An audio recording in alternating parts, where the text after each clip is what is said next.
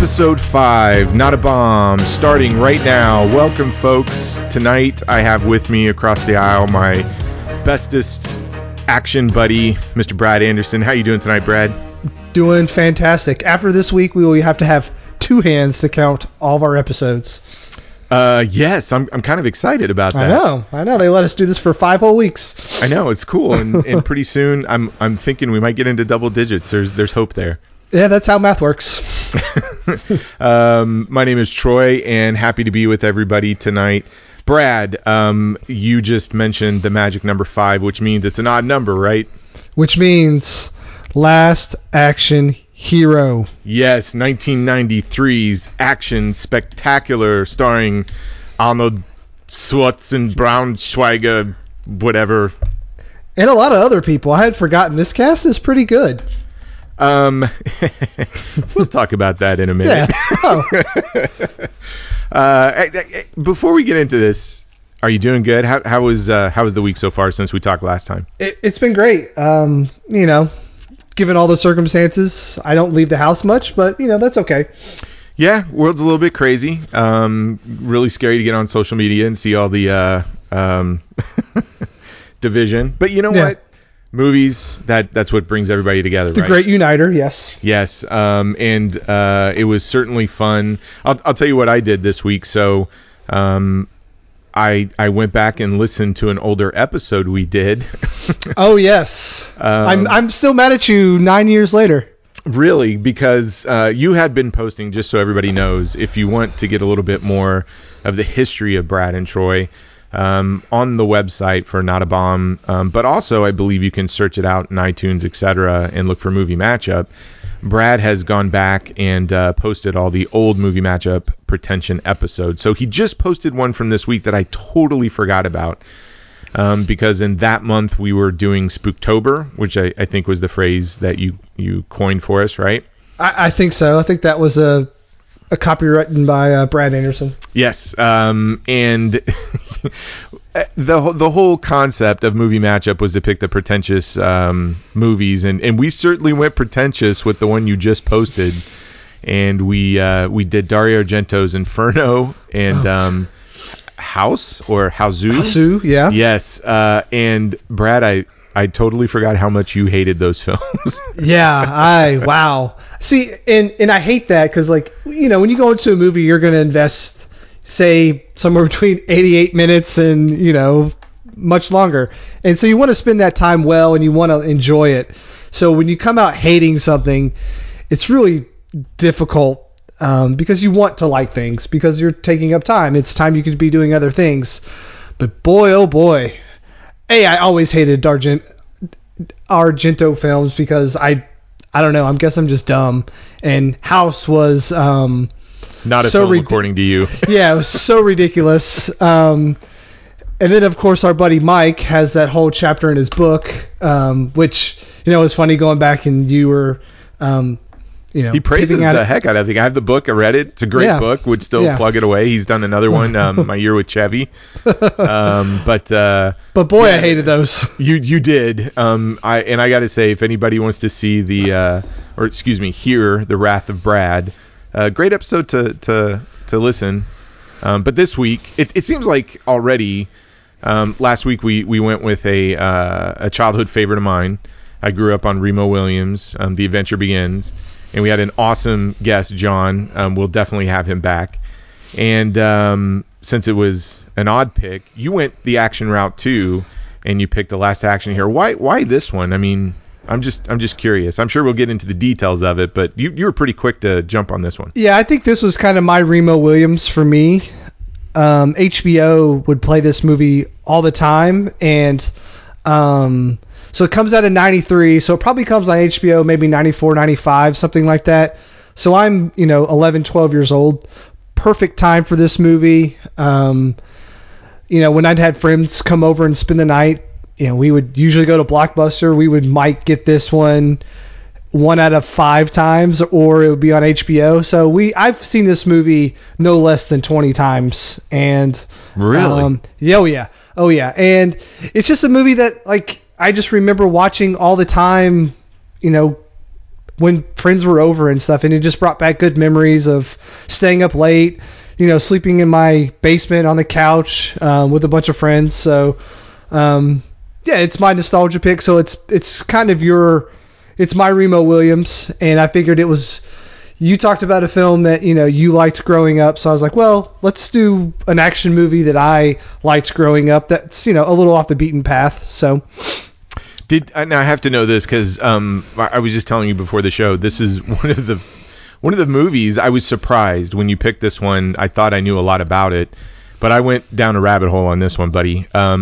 It was a highly publicized bomb at the time, and it has shown up actually in a couple of good books that we'll get to talk about here shortly. But one of the things I found fascinating was all the marketing material behind the scenes and all the action figures, etc. So I got to know. And for anybody, it went to space. The marketing went to space. Well, it never went to space. Went to space, but it was supposed to. Yes, it was supposed to, but that bombed as well. But the action figures, I guess Arnold Schwarzenegger vetoed the whole Jack Slater can have a gun. So did you have any of the last action hero? I did. I had the Arnold, I had Ripper, and I think I had Danny as well.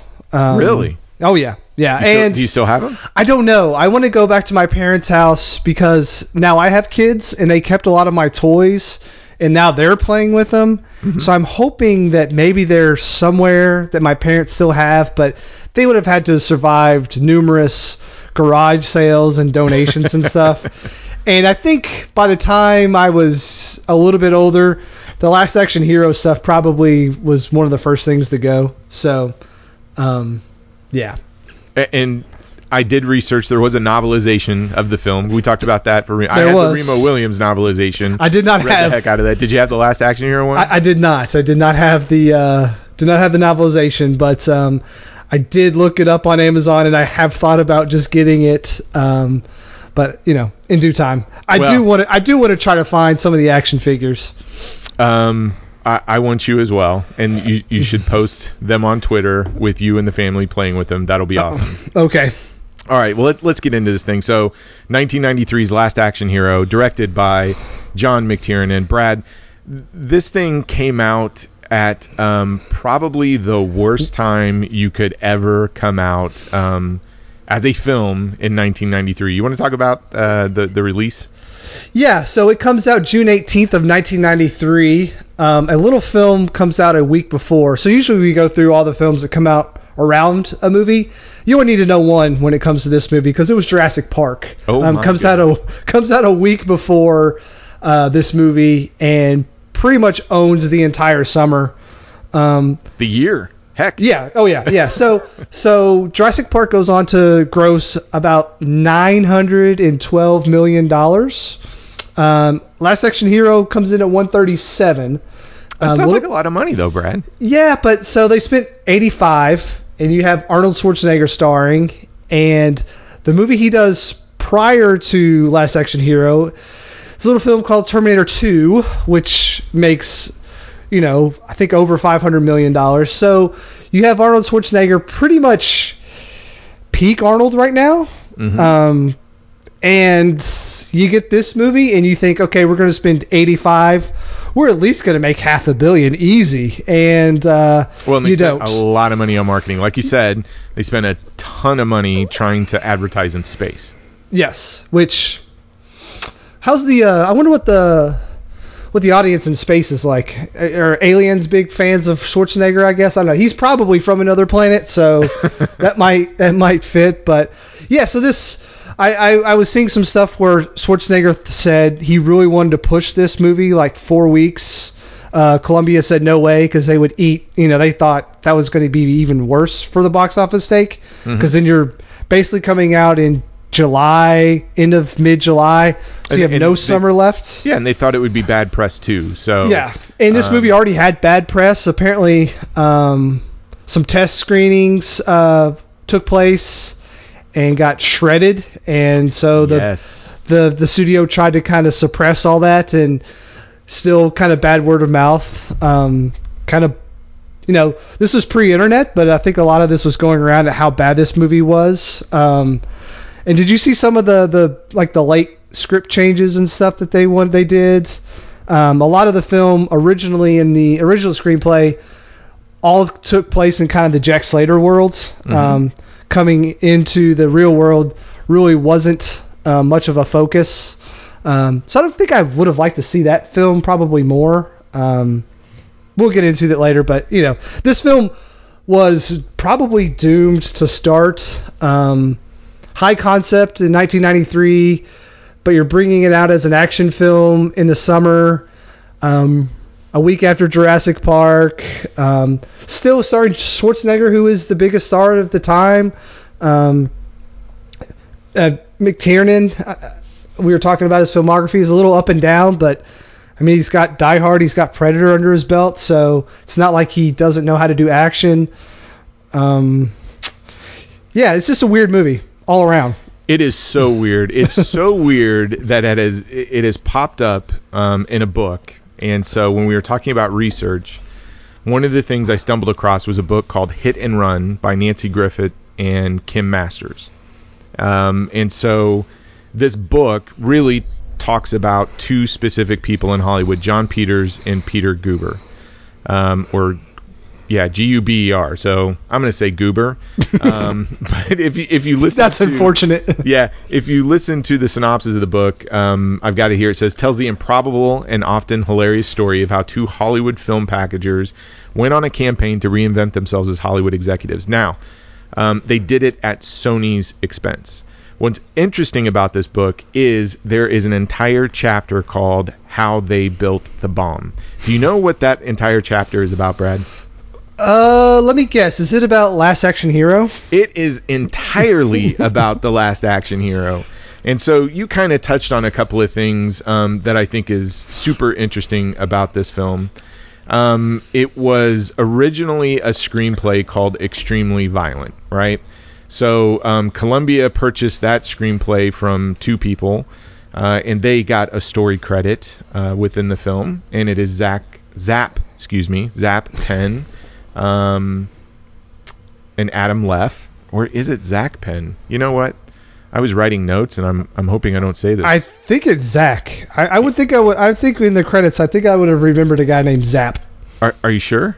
No, not now that you question it. I have zero confidence in myself.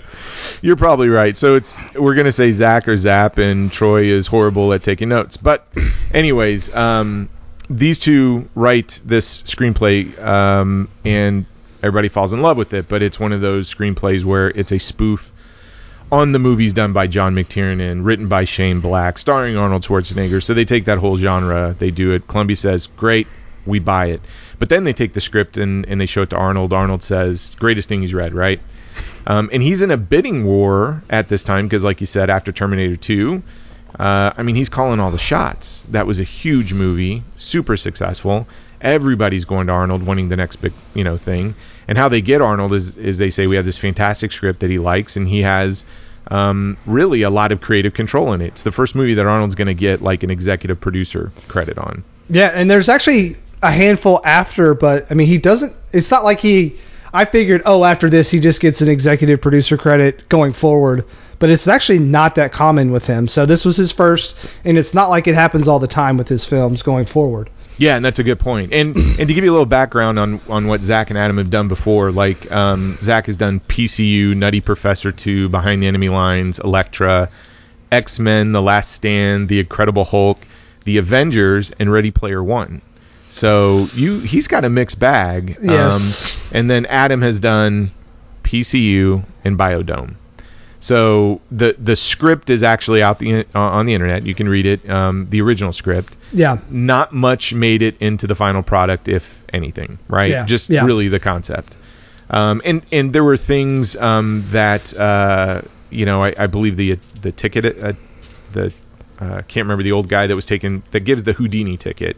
Oh. I think in the early variation Frank? of this, the early version of the script, he was actually supposed to be the devil or something. So it was much That's darker. Weird. Yeah. Much weirder. They give the script to Shane Black and David Arnott. So Shane Black, everybody should know Shane Black, who loves action films. His biggest brainchild is probably Lethal Weapon. Yes. He's also turned into a director. Kiss Kiss Bang Bang, Iron Man 3, The Nice Guys, The Predator, right? And Shane Black has done, has written other movies like The Last Boy Scout. I don't know if you've seen that. Yes. I happen to love that. Actually met Shane Black when I was in college. He was friends with my academic advisor, so he came and talked to all of us at one point because I was an English major. I've known you for over 10 years, and this is the first I've ever heard that. So. Yes, he autographed my VHS copy of Lethal Weapon 2, and we got to of course he did. talk with him all night, have dinner. It was like 6 of us and the academic advisor and Shane Black, and he was telling us. So at the time, this was when The Last Boy Scout was getting ready to come out. So I think he was the highest paid screenwriter at that point for that film specifically. I think so. I think that is correct. Yeah. Yeah, and super nice guy. I mean, I'm trying to reach back in my memory, and I think at one point he shared an apartment with Matt Groening from The Simpsons. Oh, wow. He was telling all the stories of that, of getting out, and just the story of, how he conceived Lethal Weapon, which, it all started with the concept of a police officer who is sitting at his home with a gun in his head, and it was that spark just kind of created the whole genre of the cop on the edge being paired with somebody who's about out the door from a retirement. So super awesome guy, and I think I'm in the definite I love Shane Black camp, right? So are you? Oh yes. Yeah. Fantastic. But they're not the only ones that did what would you call screen doctoring or script doctoring. If you read, Carrie Fisher did some as well. I saw that and I was like, is that the same Carrie Fisher? And yes, it is, right? Do that all the time. Yeah. She's known for her screenplays as much as she was for being Princess Leia. But what is so amazing if that's a bit of a stretch. No, she's not known. Okay. She has done a lot of stuff. Okay. So, but this chapter, I'm telling you, I'm fascinated with this book. But this entire chapter is all about the making of The Last Action Hero, the behind the scenes, etc. And it was super interesting to hear the stories about how involved Arnold Schwarzenegger was, or really the producers and their involvement in it. And what was significant about this is you said it made, 135 million? Yeah, 137, somewhere around 137. And it still lost, after its theatrical run, about $27 million. Yeah, they had to write off about $26 million. Yeah, it's honestly, that's a lot of money, but compared to some of the other films that have bombed spectacularly, it's probably in the minor league. But it really did a number for the studio because they were putting all their eggs in this film and didn't have a lot going out. And you talked about the June 18th date. One of the reasons why they didn't want to move it is they really didn't fear Jurassic Park. So but you think about it. Yeah, I know. The two films leading up to Jurassic Park were what? Spielberg did 2 movies before that. It's got to be Schindler's List is one of them, right? Nope. It was Always. Oh. So that was his sort of pet project, which was a remake of Spencer Tracy film. Crap. And I can't even think about it right now. And then Hook, which was not financially good. So when they look at Spielberg's track record going into that date, they weren't really worried about pushing it back. But they also, to your point, said, well, if we continue pushing it, it's about $10 million a week is what they thought they lost. And to your point, there was one screening that happened in May. So they were only given about 10 or 11 months to shoot this thing. And they showed it to an audience in May. And it was a super rough cut. Like if you read the book, the cut was so bad that half of the dialogue, like, the audience really couldn't understand. So most of the jokes and stuff like that, they didn't know if it was good or not because the audience wasn't reacting. But if you actually go look at work print, it was a really shoddy work print. Special effects weren't done, etc. And when they get the comment cards and everything back, they were so bad that they turned around and just said, oh, we're going to destroy the comment cards, and this screening never happened. Yeah. Well, they had a mole at the studio who went back and said, hey, we just showed this Arnold Schwarzenegger movie, and we went ahead and destroyed the comment cards. So right then, everybody gets a hold of it and says they got a problem on their hands. They were actually shooting this film up to a week before it was released. I saw that. Then it was, they were always kind of foot down on the accelerator, going, because you said I think 10 months was the whole time they had. So they started, this movie comes out in June, and I think they started like November the previous year or something like that. I mean, it was crazy. So yeah, they're going. Yeah, and after that disastrous May screening, they bring Shane Black back to do another rewrite of a few scenes. And again, they're doing reshoots up to about a week before it's released. My favorite line out of this entire chapter is, these changes were like Band-Aids on a terminally ill patient. Oof, that's harsh. That is harsh. It's crazy. I mean, I encourage everybody to get this book. It's super interesting, and this chapter is a lot of fun to read. But it didn't make. Let's talk about its box office pull. So when it came out, you said 137. Makes 15 its first week. So it makes. Yeah. So it's not doing. It's only 50 million domestic. So, still not a great take. It's kind of crazy to think of Arnold not making much money in the U.S. Yeah, it didn't. But I mean, Jurassic Park was still number one. It was number one for a while, during the summer. And what is crazy about this is, did you read some of the critical reception of this? I mean, where does this sit now across all the aggregator review board? Yeah, so right now it's a 36% on Rotten Tomatoes. Audience score on Rotten Tomatoes is a 47. However, I went and looked at Amazon because, Amazon, you can find 5-star reviews for everything. Mm-hmm. This has 1,100 reviews and about 74% are 5 stars. So, give or take that, people like this movie on Amazon for some reason. So, well, here's some of the critics. Variety critic Todd McCarthy, Hollywood Reporter Dwayne Burge, decimated Last Action Hero.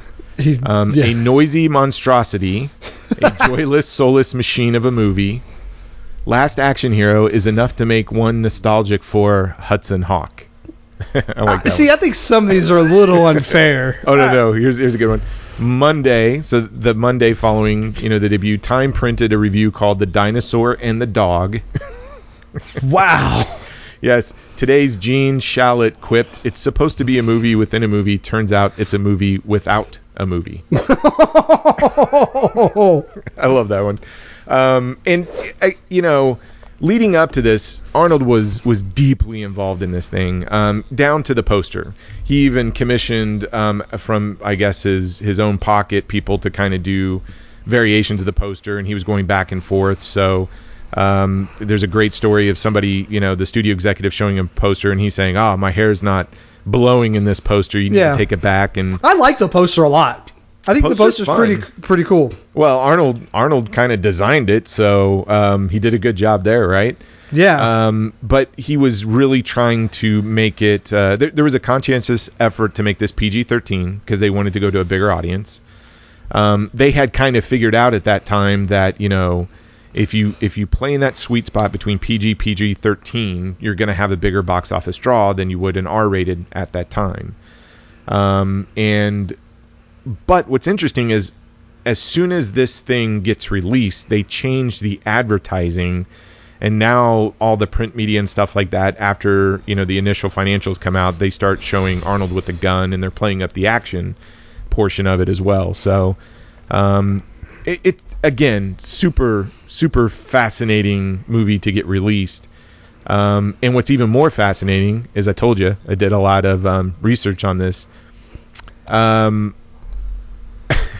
If you go to Arnold's biography, he did this biography called Total Recall by Arnold Schwarzenegger. Again, he has a chapter called Better Movie. The Last Action Hero, right? So it would not be at this point a Not a Bomb podcast if we didn't get into some politics, right? Oh yes, I know what you're going to say. Please continue. Yes. So the release is kind of a bomb. Studio's up in the air. Schwarzenegger he's kind of hurt by this one, right? Because he really put himself out there from an acting perspective. This is his passion project. It is. He's totally involved in this. He gets to the point where, even for the soundtrack, he's starring in music videos with AC/DC, all dressed up, rocking out. So Great who do video, you by the way. blame for a movie that comes out in 1993 that doesn't do well? Well, Brad, let me read you some stuff from this chapter. Are you ready? Yeah. Arkansas Governor Bill Clinton had just beaten George Bush in the 1992 presidential election. Those damn Democrats ruining movies. Yes, entertainment journalists were saying, I wonder what this means for the conservative hardcore action heroes like Sylvester Stallone, Bruce Willis, and Arnold Schwarzenegger. Are the audiences now more into peace and love? Politics came into it. As long as I'd been on a roll, I'd never been attacked for being a Republican, even though Hollywood and the entertainment press are generally liberal. Now that I was down, they could unload. Reagan and Bush were out, Republicans were out, and so were mindless action movies and all the macho shit. Now was the time for Bill Clinton and Tom Hanks in movies that had meaning. It's funny now you look at Arnold Schwarzenegger in 2020 and he's like, kind of more liberal now. I mean, I know he was a Republican governor of but yes. Yeah, so, I mean, a lot of finger pointing going on with this one. I mean, if you were to pick a film that any one of us, you or I, could champion on Not a Bomb, I mean, this one certainly came out from the public, from the viewing audience, a bomb. And again, to your point, Arnold Schwarzenegger was on a roll at this point. So leading up to Last Action Hero, he did Total Recall in 1990. So we're talking about the 90s here, right? Kindergarten Cop 1990. Huge. Yeah, that was surprising me. So Total Recall 216 million worldwide. Kindergarten Cop 201 million. The thing about Total Recall coming out in 90 and being such a hard sci-fi movie and making $200 million is insane to me. I love that movie and I think it's great, but just look at like Blade Runner, for instance. Yeah. High concept sci-fi does not make $200 million. A few years later, Total Recall comes out and it's a smash hit. It's just funny to me that science fiction can be so wildly different and make wildly different amounts of money. And then you have so you go hardcore sci-fi to like straight comedy, which in Kindergarten Cop, right? Mm-hmm. Yep. And then Terminator 2 follows that up, 520 million worldwide, huge box office hit. Yes. Then comes Arnold Schwarzenegger, producer, Last Action Hero, 137. Now, you would think that given all the press and all that you read about this film, I mean, his career is done. And even if you read his, chapter of the biography, he was kind of looking at it as like a huge step backwards. But, just after that movie getting released, I mean, he's back in front of the camera for James Cameron and doing True Lies. In 94 for 378 million worldwide. That was another big hit. This surprised me too. I thought this next one was as big as the others, but he also did Junior in 1994. Only pulled in 108 million. Yeah, because Junior's not good. Maybe. It's not good. See. Eraser in 1996 does 242 million. I know, which is a surprise. I saw that and I was like, oh my gosh, I love Eraser. It's ridiculous and it's fun. It is. Arnold versus alligators. Yeah. It's amazing. But Jesus Christ, $240 million is insane for that movie. Yeah, it then drops down to Jingle All the Way, 1996, 129 million. Batman and Robin. That movie's fun for a whole different reason. 238 million. Here's the one that really shocked me. So I'll just put it out there. On the lower tier Schwarzenegger films, I always group a couple of them there, right? In terms of quality, success, etc. And it's always Conan the Destroyer, right after Conan the Barbarian. Went an entirely different direction with that one, right? And I think it was PG as well. Yeah, I agree with that one. And I always put Last Action Hero in there because we'll get into the talk about it, but it's just one of those where I'm like, oh, that was not one of Arnold Schwarzenegger's like more successful ones. In my head, I had always put The End of Days in there. Turns out that's not true. It made 211 million worldwide. Yeah, usually, I mean, you're saying like all these movies at least make $200 million. I mean, that's insane to me that he was so big on movies that, I mean, End of Days is just an okay movie, and you're making $200 million with Arnold, basically because of Arnold Schwarzenegger. Yeah, and if anything, End of Days is fun just to hear Arnold try to pronounce the word ambulance. Oh, that's right. Is it ambulance? I always get that movie and Sixth Day confused. I will never be able to tell those two movies apart. I don't know. I just can't. Yeah. And then behind the scenes, John McTiernan, you talked about this a little bit. He had about 11 films in his career, approximately. Started with 86's Nomads. You mentioned a couple of these already. Did Predator. Then followed that up with Die Hard. Followed that up with The Hunt for Red October. And then followed that up with The Medicine Man, Sean Connery. That movie's horrible. I'm sorry. That's three film stretch there with Predator, Die Hard, and Hunt for Red October. That's huge. There's not many directors that have 3 films like that in their filmography. I would say for that stretch of time, for the last half of the 80s going right into 1990, one of the best action directors out there. And I mean, easily. He did Die Hard. I mean, that for me is a top 5 film all time. Follows Last Action Hero with Die Hard with a Vengeance, which is fantastic. But, kind of Thomas Crown Affair, 13th Warrior. I like 13th Warrior. 13th Warrior is good. That actually huge might make bomb. Huge bomb. Yes, that might make it on the show some point. This next one confuses me, like how he got involved. Rollerball, yeah. In 2002. And I think he has something in production, but really the last thing he's done is Basic, and that's the John Travolta one, right? Yeah. 2003. 2003. Yeah, he hasn't done anything in 17 years.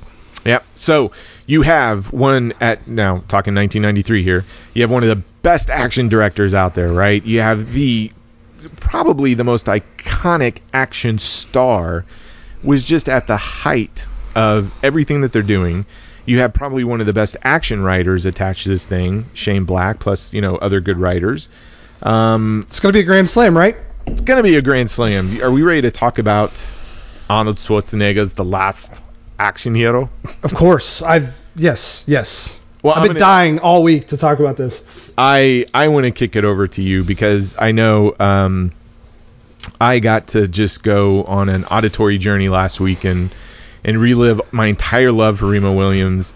Only for me to throw up all over it. Only for you to throw up all over it and just, kick me in the face and tell me how boring it is. But Brad, let's talk Last Action Hero. I want to hear your thoughts on this thing. Right off the bat, this movie is 100% just ridiculous. Out the door, the plot's ridiculous. Houdini plays a huge part in the plot. Yes. At one point in time, the Grim Reaper shows up. Tywin Lannister is the bad guy. Charles Dance, which he's a great bad guy. He's a great. I think the Benedict character is actually pretty good. There's a character named Leo Lafarte. Well, can we talk about Charles Dance? So my favorite story about him is that apparently they tried to hire Alan Rickman from Die Hard, right? Which Hans. Yeah, why not? Yeah, too expensive, and so they give it to Charles Dance. So Charles Dance shows up on the set with a shirt that says "I'm cheaper than Alan Rickman." I like that. I love that, and you're right. Charles Dance as Benedict is probably the star of this film. We really didn't talk about who was all in this, but Arnold Schwarzenegger, F. Murray Abraham as John Practice, Art Carney as last movie. Yes, Frank, and that's his favorite nephew, cousin. Yeah. Okay, something. Charles Dance talked about Tom Noonan, Ripper. Yes. Which I think the Ripper character is a cool character, and Noonan is unrecognizable in the face paint and all that. Oh, and the makeup and everything. And the process, freaking scary, yeah. Ian McKellen as Death, and Mercedes Ruehl as Mom. I don't think she had a name. It was just Mom. And the little kid Danny, played by Austin O'Brien. Which he was in. What was that film? It wasn't My Girl. It was My the Girl other. 2. Yes. Okay. Yes. Yep. But yeah, I agree with you. It's ridiculous. I think this movie's fun though. It's a satire and it's meta. Is it? Is it? Because so I like to like. Is it really a satire and meta? I think so. I try to like stretch things out to see like where I can get it to connect to like Scream. Because Scream's like one of my favorite horror movies of all time. Okay, hold on. Whoa. You're comparing Last Action Hero no, I'm just saying, Scream like, at this point. The meta cinema can be traced to like, you got this and then like New Nightmare and then Scream. So, it's got a lineage towards Scream. Again, I think some of the scenes are, I don't know, the cars blowing up when they get shot, I think is ridiculous and funny. The fact that, no one ever has to reload guns.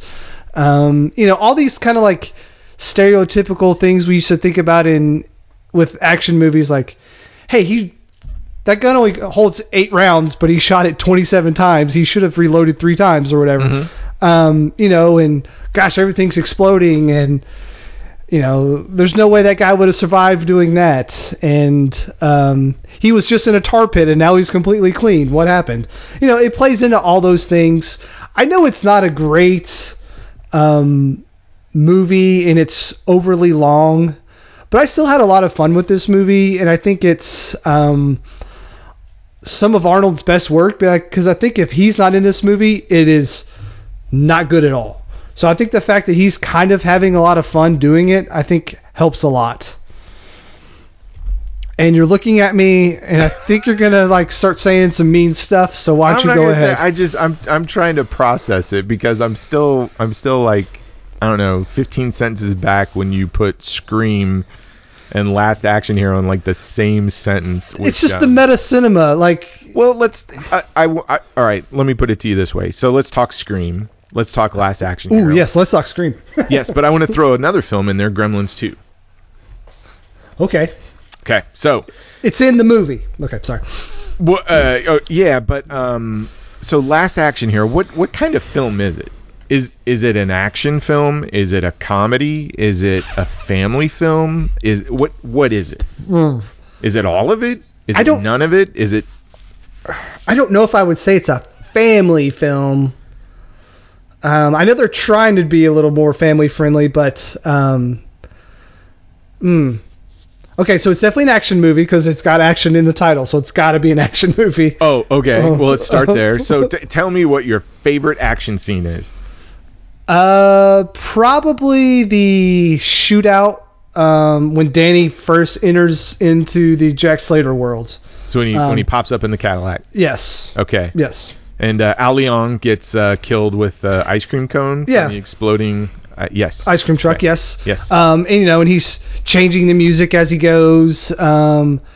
I think that's a cool sequence. There's a lot of jumping cars and, hey, we're going to throw this dummy in the air to signify that he's dead, which I think is kind of dummies in this film. Yeah, a bunch of just, hey, let's just throw a dummy in the air and let it land. Then it kind of culminates into the playing chicken and all that stuff. So, yeah, that's a good sequence, good action sequence. Yeah, I mean, my initial when it was done is for a movie called Last Action Hero. I did enjoy that sequence only because I think that is the one point in time, and I'll specifically talk about the ice cream truck exploding, him getting killed with an ice cream cone in the back of his head, falling forward, and I can't remember the line Schwarzenegger says, but it's like he says, "Nice dead guy, cone of phrase." Yeah, but he's like, I iced him or something like that too. I mean, there was like a back-to-back thing there, and that little sequence kind of works. But man, for an action film, it just didn't have a lot. I mean, they kind of neuter the action. They kind of neuter the action a little bit. Yeah, they're really what I mean for something that is supposed to satire or parody action films. Ooh, man, they needed action to do that. I'm even thinking about like the crane sequence with Leo DeFart, which we'll get to that in a minute when we talk about the comedy. But you've got the helicopter, shooting up the elevator sequence and him hanging off the elevator only to hang on the dead body that's being again. the special effects didn't hold up well in this thing. It doesn't look that exciting. And it seems to drag on. Like, I really think there's an editing and pacing issue with that whole sequence too. Yeah. And the fact that, like, and so another, these are all stormtroopers, so like, Yeah. everyone, he gets shot at millions of times and never gets shot. Well, he does get shot, but never gets shot. Even there's the guy when they're at his ex-wife's house who's literally standing right in front of him and starts shooting and misses, and of course he dives to the ground, and the guy doesn't like point the gun to the ground and start shooting again. But again, ridiculous. But go ahead. I'm sorry. Well, let's talk about the ex-wife's house where his daughter shows up, and all the goons show up with Benedict, and that whole sequence is horrible. I'm sorry. But Wait, what? The whole sequence of him having the shootout, but then flipping off the balcony, and Danny getting the bike, and then the little ET sequence, and then, I'm a sidekick, and he's going to run over. That the special effects didn't age well on it. No, the ET stuff did not. It's not funny. Seeing that like cartoon go across the rooftops is a little bit like, oh gosh, 93, rough. Yeah, real rough. And I texted you while I was watching this. It was like the first movie I have seen in a long time where I was wishing I was watching like the VHS version versus on Blu-ray, because on Blu-ray it is one of the worst Blu-rays I've ever seen. But that's only because I don't think they spent a lot of money in like punching it up from a picture quality. Yeah. But no, that's my first problem with the film is it's trying to be all those things and call out all those action tropes within the film. And I think they're spot on with the action tropes and what they're trying to do. It's just that the illustrative version of it, or the action that they're trying to attach it to, is just not that good. Like, I think the biggest problem with this film is that it's supposed to be a parody of action films, and the script gets all of the cliches right, but the things that they attach the cliches to just don't work. And the reason why I bring up like Gremlins 2 or Scream specifically is I think those are two films that are trying to parody the genre or the film that they're mocking, and they visually attach those cliches and that parody to things that are memorable and interesting. And if you look at Gremlins 2, Joe Dante comes in here and it's a bomb, right?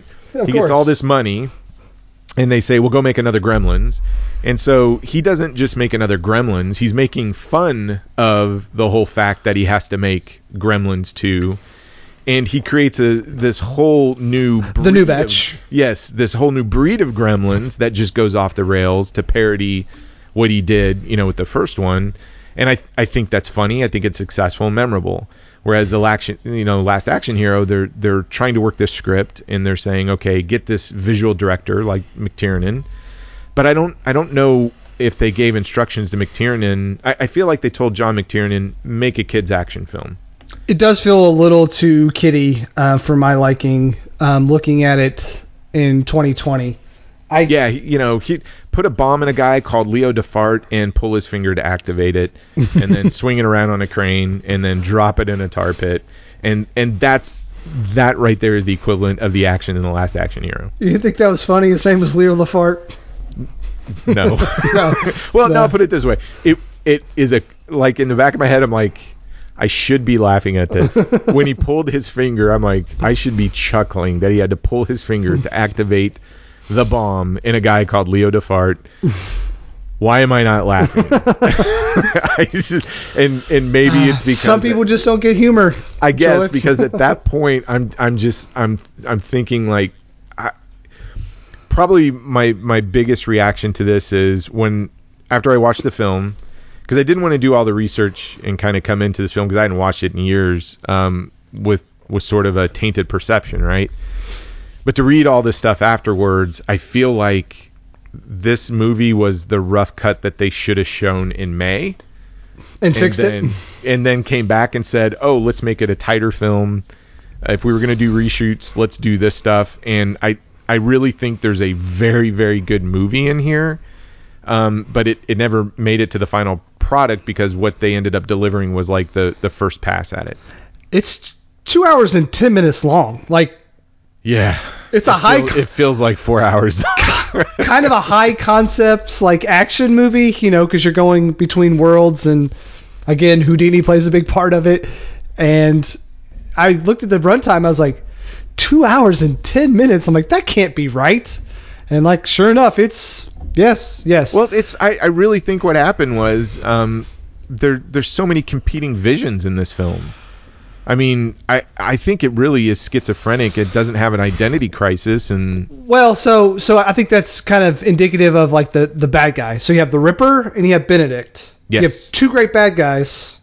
The Ripper comes back. Well, you have three bad guys. You have the Anthony Quinn bad guy too, which is he's supposed to be the main villain, but he ends up not being the main villain. It's Benedict. Yeah, but like the Ripper comes back, and you're thinking, oh, this is going to be cool. And he's literally gone in 30 seconds.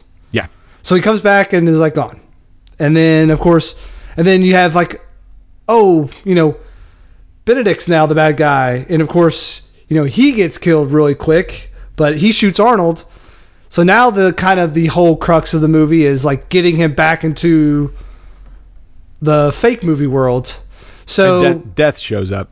Yes. Which, I like that sequence when Death shows up and Danny kind of makes a stand and says, hey, you're not taking this one. And I guess what I read was that section was part of the original script, which makes total sense. Yeah, because it's dark if it's supposed to be a bit of a darker film, but that's a great example of there's actually a really good scene with that interaction when Death is coming to check out Jack Slater, and this kid is standing in between them saying, hey, look at my life. It's crap. I don't have a dad. Don't know why, etc. Right? You can't take my father figure that he's kind of grown up to or attached to by going to the films. Yeah. There's something really good there, but it just doesn't belong in this film. No, it does not. It does not at all. Because he comes out of Seventh Seal, right? Yeah. Yeah. Yeah.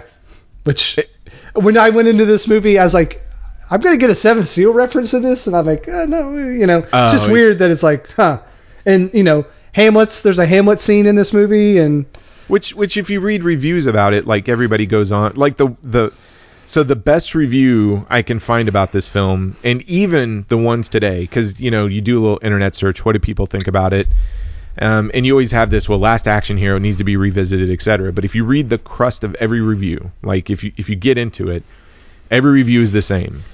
Came out in 93, big bomb, blah, blah, blah, blah. Look at all the stuff that happened around it. Maybe Schwarzenegger was right. The liberals had it in for him, right? But everybody says the same thing about this film. It's not as bad as you remember. That's about the best praise that anybody can come up with this thing. It's not that bad. It's actually kind of good. I would say that it's as bad as it was in 93 as it is today. Oh, Troy. Are you trying to get back at me for Remo Williams? Because I'm sorry. I thought I was until I watched it with my daughter, and after it was over, I turned to her and I'm like, you've seen this before, right? She's like, yeah, I kind of remember it. And so we watched film, and what do you think? And she goes, oh, I'll come on your podcast and give a review. And I'm like, oh, would you? She goes, yeah, it sucks. Oh. I'm like, okay. All right. Need a little bit more than that, but I get it. Yeah, and here's the thing. I don't think it's how do I say this? I find it to be a fascinating film. Like I think it's the best example. So Hollywood's interesting because it's supposed to be art for profit, right? So yes. Yeah, they spend millions of dollars. Well, it's a business. It's totally a business, right? And you have sections of Hollywood that puts out very pretentious movies that maybe you and I like that weren't necessarily designed for like big profit. You hope that, one hits big and it pays for the other ones that maybe didn't make it across the finish line. It's just a real interesting industry, and that's probably why I like talking about it. And I find this one to be one of the most interesting ones. So, I mean, if I say anything, Brad, like my favorite movie that we just talked about last week, I didn't put as much research as I did into this one. Heck, I went out and bought a couple of books on it just to understand what was going on behind the scenes. But you can definitely tell it's a movie made by committee. And Schwarzenegger is all over the place. He puts his heart and soul into it. It lacks vision. I have one question for you. Yes. So Arnold Schwarzenegger exists in our world, right? Yep. Okay. And Jack Slater is in the Jack Slater world. So when they go to the movie, into the movie rental place, Sly Stallone is playing Terminator. Yes. But Arnold Schwarzenegger exists. My head hurts. Okay. Arnold Schwarzenegger exists. Yes. Because he's playing Jack Slater in our world.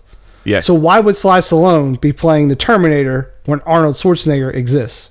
Because it's funny. Okay.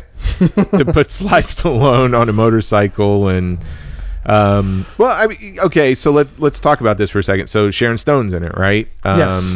Well, briefly, right? Has the same outfit, the cameo from Basic Instinct. Yeah. Danny DeVito plays a cartoon cat. Is that in Remo Williams? No. No. Okay, you got me on that. It has a cartoon cat voiced by Danny DeVito, which is very Robert. What was it? Who Framed Roger Rabbit? Yes. I'll tell you another sequence that I thought was funny when I first saw it. Was the whole assignment desk within the police station when they're matching all the cops up, and it's you get to a colorized version of Humphrey Bogart, or and I'm like, okay, another nice jab at what's going on in terms of the good cop, bad cop, that whole thing. Yeah. Fell flat this time. Yeah. I just... What's up with the open office in this police station? It's like so open. It's like, what? It's like so modern. It's weird. It's like this open office style police station. I'm like, what's with all the leather? Yeah, I know. I mean... but the things I did find were kind of funny was the whole video store sequence when he walks in there, sees the Sylvester Stallone and what was her name? Angie. She was a model at the time. She's the blockbuster. She was in the Tales from the Crypt Bordello of Blood film. Oh, okay. I'm supposed to remember that. Yes, you are. But I thought that sequence is funny how they're pointing out like, hey, look in your world. There's not like any average people in here. Everybody looks, And 555. Yeah. Yes, that I enjoyed those little movie nods and I thought the humor and the reaction like that. This is what I find so weird about the film. Like that sequence I like a lot. Like between Danny and Jack Slater, I really like that interaction. I kind of like the interaction between those two going back and forth. You want to know my favorite part of the entire film is? The real world stuff.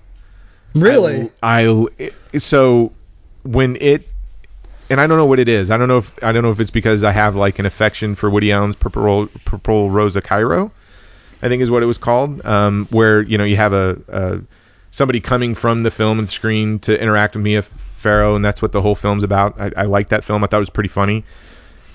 I liked Arnold Schwarzenegger and Danny's relationship in that, and I thought it was actually more interesting than when they were in the Jack Slater world. You like Arnold when he's vulnerable. I like vulnerable Arnold. I like the whole sequence of them running into each other and that whole line of "You've caused me nothing but pain." I mean, to me, that's when the movie got interesting. And the whole spoiler alert, how the showdown, how that unfolds, and how he ends up getting shot, and death shows up. That whole back half, that third act, I really enjoyed the third act. The third act is super rushed though. It is super rushed, and to me that's the drawback of this film is like I wanted more. What I thought it was funny how you said that most of the script was supposed to be in Jack Slater's world, and I don't think I would have enjoyed that film. I would have enjoyed more if they'd taken the third act and drawn that out a little bit. Yeah. Like that whole sequence when Benedict he shoots a guy, I guess, in a garage. Yeah. And he's watching his watch to see if the cops are going to show it. And then he goes out there, hey, I just shot a guy, and he's shouting it, and nothing happens to him. I thought that was absolutely hilarious. Yeah. The problem with the real world stuff is you lose all the ridiculousness that this movie is going for. And I don't think it's that ridiculous. I know, but like cars blowing up and not being able to get shot and never reloading and all the leather you say, but I I have a hard time just with the third act itself because I think they were trying. So Benedict's plan is to bring all these creatures into the real world. Yes, Dracula, Freddy Krueger, which would be really cool. And maybe if this film was successful, we would have gotten something like that. But or if they hadn't blown all the money on the advertising with NASA. Yeah. So none of that stuff like comes close. He gets the Ripper, and the Ripper is killed in almost immediately. Mm-hmm. There's this grand scheme that like never gets off the ground. Because it would be super expensive, and I don't even know if Columbia has all the rights to some of those characters, so it could be impossible. But I don't know if I like the real world stuff, so I think I disagree with you. That's my long way of coming around and saying I think you're wrong on the real world stuff. No, it's interesting. I mean, like I said, I found the second act where he's really in that world not as Looney Tunes or ridiculous enough for me to make it good satire. But when he gets to the third act and when you get vulnerable Arnold Schwarzenegger, I'm like, okay, well, he's exercising his acting chops a little bit, and I like the sequences in there, and I think, I think it worked. I probably would have liked the second act if there had been, and probably the best way to say it is, if they had done a little bit more Gremlins 2 in the second act versus just kind of producing bland, unmemorable action sequences and commenting on it. Yeah, because that's pretty low ball, right? Like, just to say, aren't action movies ridiculous? Like, I think they're ridiculous by nature. Like this thing already, I need to go back. I would really like to read the original screenplay. But if you go back and watch Commando, like part of Commando's charm is it has built-in ridiculous qualities within the action. Yeah. So if you're going to parody or satire that, you really have to do something to like amp it up to really illustrate how just far-fetched it is. And I would say now let me ask you this question. How ridiculous is the action in this film versus Commando? Oh, they're not even comparable. It's tame, right? Yes. Oh, yeah. Yeah, so how can it be a satire of Commando when it is like this tame, lame action? No, I get it. Yes. Yeah, that's a valid point, and I have no counter argument, but it's still a good movie. Okay, no, I'm not trying to talk you out of your enjoyment. I wouldn't say no. So honestly, I wouldn't say this is a good movie. I think it's a movie that kind of washes over you and has some fun parts. Now, whether you can have fun is up to you, but and again, I think this movie completely falls apart if Arnold Schwarzenegger is not in this movie. I would agree with that as long as you said if it was Arnold Schwarzenegger and Charles Dance. Okay, like my favorite character was Charles Dance, even more so than Arnold Schwarzenegger. But Charles Dance, comparatively, screen time is 20 minutes. Arnold is pretty much every scene. Yeah, so, I agree. But I love when Charles Dance is, always correcting Anthony Quinn with those quips, right? Yeah. And I just like Charles Dance on the screen when he's owning that character. And to me, he's pointing out the ridiculous stuff as much as the Danny character is. Yeah. And just again, because I probably enjoyed Charles Dance is probably more in the real world stuff that he is in the Jack Slater world. And I think his sequences there of just seeing the mugging, on the sidewalk and nothing's happening and people are walking by it. I mean, he goes really the stealing of the shoes. He goes, yes, get his shoes. I like that. He's such a good actor, man. I mean, yes. I couldn't imagine Alan Rickman in this. I really think Charles Dance is so good at that point. Yeah, it would have been different. I don't know. Yeah, it's hard to, Rickman is also great, obviously, but this is a cool character for Charles Dance, and he'll always be great for me because he was on Game of Thrones. So I were you a Game of Thrones guy? It was one of those where I watched the first 2 seasons. I need to go back and finish it. I read the first 3 books, and at some point I think it was the books that turned me off because I felt like I was taking notes while I'm reading this. Yeah, it's homework. It is, and I get the series. It's fantastic. It's just the rest of the family has powered through it all. But while they were watching that, I was watching people getting kicked in the face with kung fu movies. And Yeah, I stuff get like it. that. I get it. There's only. So I'll go back to it. I loved what I saw, and it. If you like it was Charles fantastic. Dance, then I love Charles Dance. he's a big part of the first few seasons of Game of Thrones. So. Yes, and I'll say this. I mean, seeing him in this film makes me want to push Game of Thrones up further in the list because I liked him so much in this. Yeah, I had in '93, and when I watched this, I haven't seen this movie in a while, but I had forgotten that Charles Dance was in this movie, and he was Benedict. So when I'm starting to watch this and it says Charles Dance, I'm like, oh my gosh, Charles Dance, kind of perk up a little bit. So it was a nice surprise. Oh, you know what we have not talked about? Oh gosh. Okay, I'll give you this. The one thing this film gets right. The one. Okay, here, let me hear the one. No. Well, okay. So let me just say, everything else about it is like a misfire. Okay. It's a jumbled mess. But there is one thing that is not a jumbled mess that I really appreciate for this film. And come on, Brad. It's the soundtrack. The soundtrack. Yes. Come on. Big Guns. You like Big Guns? Yeah. Well, what I thought was interesting. So on the soundtrack, Angry Again. Yes, 12 tracks from AC/DC, Alice in Chains, Megadeth, Yes. Queensryche, Def Leppard, Anthrax, Aerosmith, Alice in Chains, Cypress Hill, Fishbone, Tesla. I mean, come on, man. But what's interesting about this is if you go to iTunes, you can't get the soundtrack. You can get 5 songs off of it. Okay, so Troy, I know this is an audio medium. Yes. You're showing me the soundtrack in your hand for people who can't see. So. Okay, I'm showing you the soundtrack Yes. in my hand for people who can't see. On CD. Yes. Yes. Pretty spectacular. It is, and this is a... And we hit our quota. We hit our quota for talking about a movie soundtrack. So Oh yeah, there we go. We got politics. We got soundtrack. Yeah, so we what hit are them all. Missing here? No, this is. I forgot. I was listening to the. Well, when we were watching the movie, I'm like, oh yeah, I remember that. Oh, is that Anthrax? Is that Megadeth? And I'm like, I bet you that's Queensryche. So, and then you get to the end, and Def Leppard's Power Ballad. And I'm like, oh my gosh, I think I have this soundtrack. Go ahead and pull it up, and voila. And of course, I'm forcing the entire family to listen to this on the way to the softball game. So.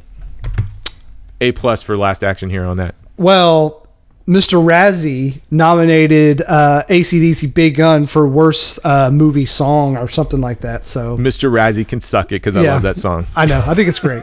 I hate AC/DC, but I think that's a great song. I'm not gonna lie. Oh, and you speak of the Razzie. I mean, apparently this thing got tons of nominations. Didn't win anything, Awards, right? but I think it had 6 nominations. Worst film, probably worst actor, worst screenplay. All those. So I feel like we need to really do a deep dive on the Razzie Awards because that would.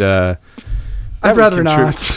Well, no. If you think about it, when Oscar season comes around, if they're gonna have an Oscar season, we could do Not a Bomb. Razzie picks that weren't bombs, right? So see where my brain's going. I got it. Yes. All right. So what else? What else is there to talk about this cinematic? So do you think the Danny character is tolerable in this movie? Because you have your kid sidekick, your short round, if you will. Mm-hmm. What do you think? Danny okay?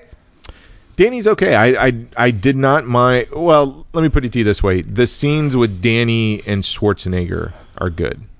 The stuff without Schwarzenegger, Danny alone is pretty intolerable. Is hard to swallow, right? Yes. And I don't know if it's that he's acting the crap out of those scenes. You can tell, right? Yeah. Stuff with Mercedes Rule, etc. And that whole I don't know, that sequence where some hooligan busts into his apartment and then puts the knife on the sink and says, "Oh, you're gonna stab me," and turns around and you see all this emotion in Danny and how horrible his life is. I don't think he sells it at all. Yeah, he's a kid actor. I know, but I mean, there's a lot of really good kid actors. This kid isn't one of them, unless he's with Schwarzenegger. And then I think he's actually a lot of fun. And again, I would also put out there, can't say it enough, you get to that third part when he's doing that little dramatic, monologue with death. I think it really works. It just doesn't belong in this film.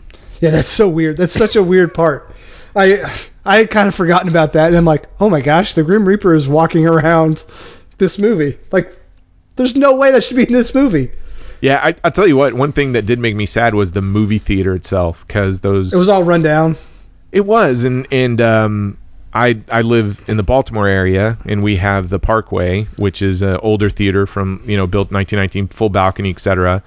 And what's amazing about that theater, and when theaters were open, that was our go-to. They just showed older independent films, revival stuff like that, but they stopped the deterioration. So when you walked into that theater, it's a gorgeous theater, new sound, screen, etc. But it really felt like you were back watching movies, back in 1920. Yeah. And it's just absolutely gorgeous. And seeing that theater, I guess, in New York City where Danny's supposed to be, man, I really wish they'd just taken a tour of that film real quick, or that theater real quick, just to see it all. I hope it's not torn down. But I grew up in Lexington, and we had the Kentucky Theater, which was an old theater like that. I saw Blair Witch Project there, and will still be one of my favorite memories of all time. And yeah, seeing that old theater all run down was really kind of a bummer. Yeah, and I guess in the film it's going to be bulldozed for a Cinemark Megaplex or something like that, which we can talk about that someday. Like your best, that'd be a good question for a guest. Best viewing experience. Ooh. Yeah, I'm gonna write that one down. Okay, so Troy. Yes. Is Last Action Hero a bomb? Yes, it is. Wow. It's a bomb. I'm not going to hesitate on that. Wow. And it is not in retaliation for Remo. I want to make that so clear. So I'm not saying that because gotta take the headphone. Wow. No, Okay. hear me out on this. So it's a mess. 100% agree. It is 100%. And I would say this, like most messes that come together like this, you can gravitate to enough to it that you kind of go, well, I'm going to get through this sequence because I want to get to this next sequence that I really like a lot, right?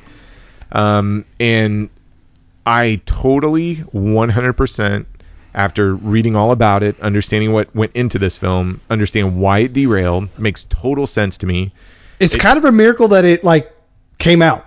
It is, but I think it's one of those where, Sony and this division of their studio was so anxious to get a franchise going, right? It didn't have a franchise at the time. The last big hits that it was dealing with was like Ghostbusters. So, Warner Brothers had the Lethal Weapon, and so they were trying to get something started with this. And they put everything into it. The only problem is they didn't start with a clear enough vision.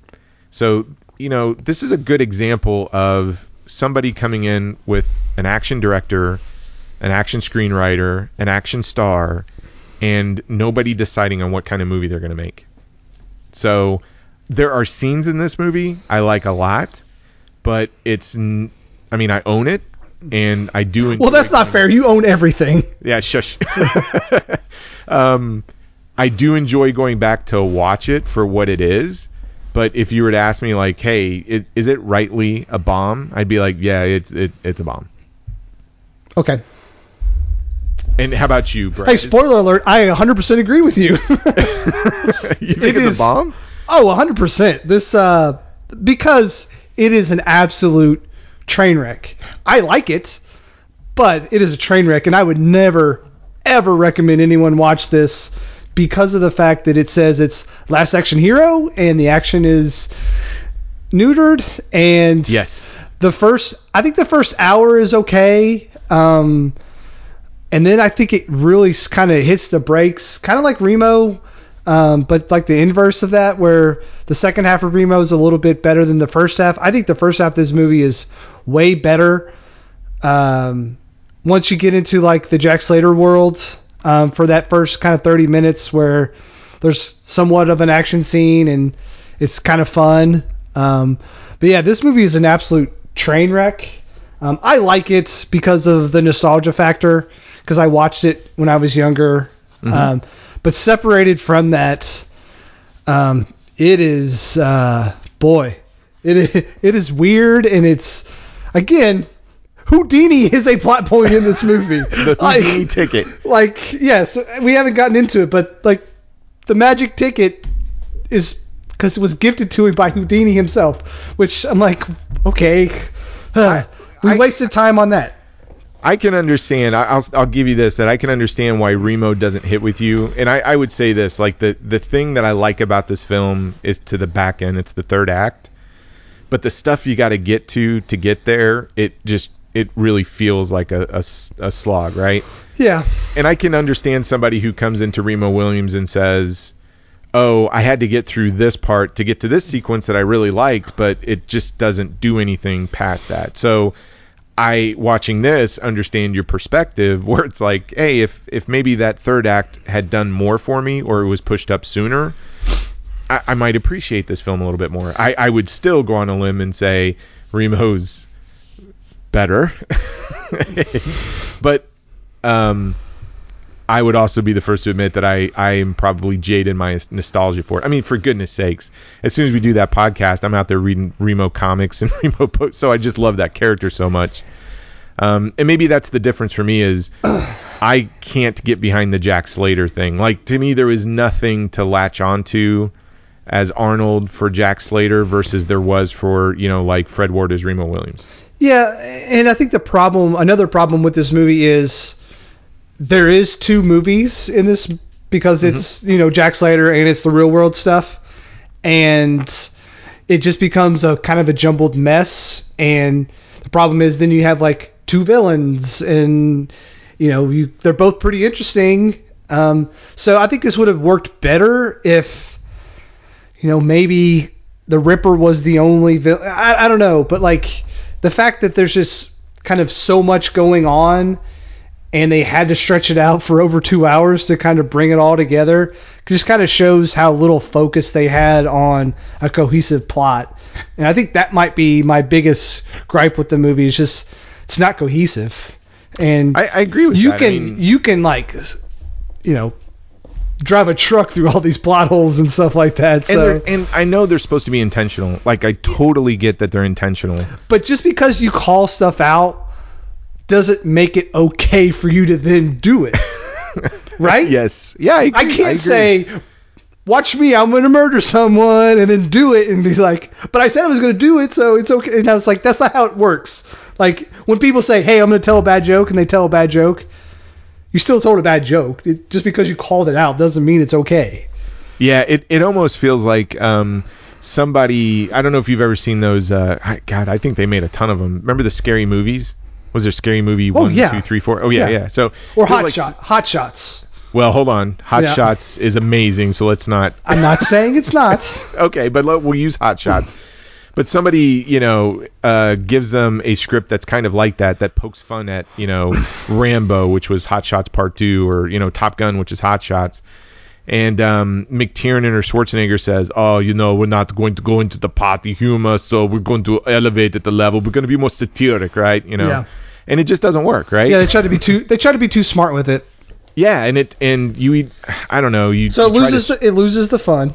It loses the fun, but then it's not smart either. I mean, I don't know. Like I said, to me, if somebody were to ask me, like, what's a good example of the real world commingling with film, I would always kind of say, regardless of your politics for Woody Allen, but go watch Purple Rosa Cairo. I think that's a great film, and it's how you do this kind of topic correctly. What about New Nightmare? Strangely, I really love that movie. New Nightmares, I didn't even think about that, but that's another good example. I would say go look at that one, and it does it very well. Yeah, and then it gets better in Scream. So. Oh, yes. Scream is probably the pinnacle of it. Agreed, yes. Because then after that, you're just kind of parroting Scream. I think you can only do that like one time, and then even Scream gets too screamy. With each like gets too screamy. Because like the second one, you're right. Now you've found yourself in a sequel, so it's whatever. Okay, so we both agree. Double bomb. Wow, I think this is the first time we've ever had a double bomb. Wow, 5 episodes in. Do I get to pick anymore?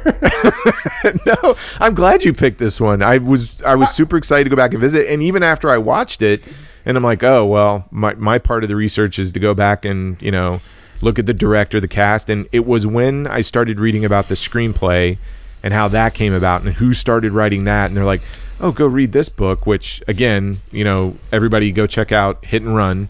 It's pretty fantastic. I'm starting that up now after reading this chapter, but there was so much going into this, and it is fascinating. I mean, I do think somebody can make a case that if you look at how this film was making the transition in early 90s to what action movies were becoming at that point, it just, I don't know. I don't buy the whole thing that Clinton comes into office and all of a sudden the action movie's out the door. No. But I do think it's kind of fascinating that, you had to change it up a little bit. Like, you couldn't make the action movies of the 80s anymore in the 90s. Yeah, but you can't make anything the same for 10 years. Oh, I agree. People just get... Yeah. Well, that's not true. We'll look at the Expendables. They turned around and waited long enough, then went back and made a movie again, of the 80s. Everything old is new again, but yes. You can't keep making the same movie over and over. Audiences just get tired of it. It's not a thing of politics. It's, okay, we've seen this done so many times, let's do something different. I mean, slashers were a huge thing, and then it, turned into something else, and then the torture porn stuff came back, and then it was, haunted house sort of stuff or possession films. It's just, things just got to keep moving, and then we'll go back to slashers at some point in time. Yeah, that's true. Well, next episode is number 6. So that's my pick. So June has kind of turned into, inadvertently, our action month. So not necessarily since we're in July. Oh, sorry. What is time? Sorry. I even looked. Pandemic's got us all messed up. The worst part about that is I even looked down at my time and it said 7/12, and I was like, oh, June. So I'm sorry. July has turned into action month for us. So are you going to continue that trend into next week? I am. I haven't got my fill of action. So I thought, I did a nostalgia pick. We kind of kicked it off with that, right? Yep. You did a nostalgia pick with Last Action Hero. I thought, well, let's not do a nostalgia pick, but let's go after an action film, even in the science fiction category, that it seems universally there's a lot of love for it out there, but it bombed when it came out. And again, it's one of those films, kind of like Attack the Block. Every once in a while, something pops up and it's like, oh, hey, I hear they're making a sequel. Or I hear the star is still attached to it and he's still talking about it and he still wants to do this, and et cetera, et cetera. And I actually think it's going to be an interesting conversation given some, again, of the politics that are happening today. So I thought we would go ahead and discuss Dredd. Not Judge Dredd, but Dredd. Dredd, yes, not the Stallone, because I think we would 2012. Is that when that came out? It would be 2012. It stars Carl Urban and Lena Headey. Yeah, Lena Headey. Game of Thrones, right? Another Lannister. Yes. So I thought this would be an interesting pick. Kind of continue with the action. That means if we're really going to make July, then your pick has to be action too. But that's fine. I thought this would be a good one. I mean, Dredd, when it came out, was a 3D film. Saw it in the theater. Yeah, saw it in the theater, 3D as well. I remember loving it when I first saw it in 2012, and I've watched it several times since. But I've never watched it probably from a critical perspective, like dissected it, etc. Yep. And I don't know how familiar you are with the Dredd comics either, the Judge Dredd comics. I am not very familiar. From what I remember of this movie, it's kind of reminiscent of The Raid a little bit, where it's just kind of we're going up floor to floor sort of deal, right? Yes, okay. And it's funny you should say that, but The Raid, when it came out a year before. Okay. I kind of thought that's how that worked. It was about the same time, but this will be interesting because I don't know about you. I mean, I love Carl Urban. I think he's just a versatile actor. I love him in The Boys. I don't know if you're watching that series. on Amazon. But I thought this would be fun, and I think we're still working out the details, but we may have a guest. So more on that soon. But a good friend of Brad and I might be joining to talk about this as well. But Brad, what about all the cool details of how people can get a hold of us and tell us their thoughts on The Last Action Hero? Our email is notabombpod@gmail.com. We're on Twitter @notabombpod. Again, Troy and I are not great at social media. We are horrible. I don't know if I'm ever going to do something on Facebook. I kind of have some issues with Facebook, obviously. But so we are going to be on Twitter going forward. That's fine. You can follow us, interact with us there. Give us some suggestions. Send us an email. We've got a list, but that list can always expand. We're going to have guests come on, so we want to give them a big list to choose from. Again, for the following week, I have to figure out an action movie. So if anyone has a good action movie that they think would be good in our lineup, send it our way. Troy and I have kind of thought about maybe doing some theme months coming forward, so we'll start kind of putting that stuff together too. And I will say this, Troy. I don't know if it's because, the first few episodes are kind of slow to grow, but Remo Williams was awfully popular comparatively. So I don't know. Remo Williams. Yeah. So you're in the wrong, Brad. The I know. world is trying to tell you this. Your wife is right, okay? Well, that goes without saying. No, and we can go ahead and talk about this. We're still trying to work out the details, but all of this reconnecting Brad and I have been doing with the podcast. And again, I mean, for us, it's just an excuse to maybe save a few texts that have been going back and forth for like the last 10 years. And yeah. Just carve out time in the night. Now we're just talking about the same movie the whole week and not like a myriad of different ones. We're more focused. Yes. But we did kind of debate because we've had some people talk about movie matchup. And so there have been a couple of films that we've gone back and forth and just said, hey, what about this one? And then we do a little research and we're like, yeah, that wasn't a bomb. That was actually really successful. So we are going to be doing a movie matchup episode here in the next few weeks. More on that to come. And as soon as we put that in the can, record it, and put it up, we'll tell you all about it as well. Yeah, so I'm kind of excited about that one. Yeah, too. I think our plan for that is movie matchup once a month. Yes. Because with that, it's 2 movies. You got to compare. It's, a little bit more work than just this. And we're not going to stop doing this weekly either. So, we have to find another day to record, which is totally fine. I'm not complaining about that. This is a fun time for me, so it's like not work or anything like that. But, we want it to be good and we don't want it to feel rushed and stuff like that. So once a month, movie matchup. I like the alliteration to movie matchup monthly. So oh, yeah, boom. See, you're so good. Branding. You're so good, buddy. I should be in marketing. God. Well, listen, folks. Brad, thanks for picking this one. I had a blast talking about it. Had a blast reading about it, researching it, watching it, listening to the soundtrack again, man. It's been awesome, man. Angry Again. Fantastic. Angry Again is such a great song. It is. But no, fantastic pick. You knocked it out of the ballpark on this one. Yeah, it was fun. Even though it didn't hold up as yeah, it's a bomb. Double bomb. All right, folks. Well, you have an awesome week, and we will talk to you very soon. And the next episode, if you want to play along, start getting your Blu-rays, DVDs, or your streaming service and punch in Dread from 2012. And with that, I'll wish you all a good evening. Bye-bye.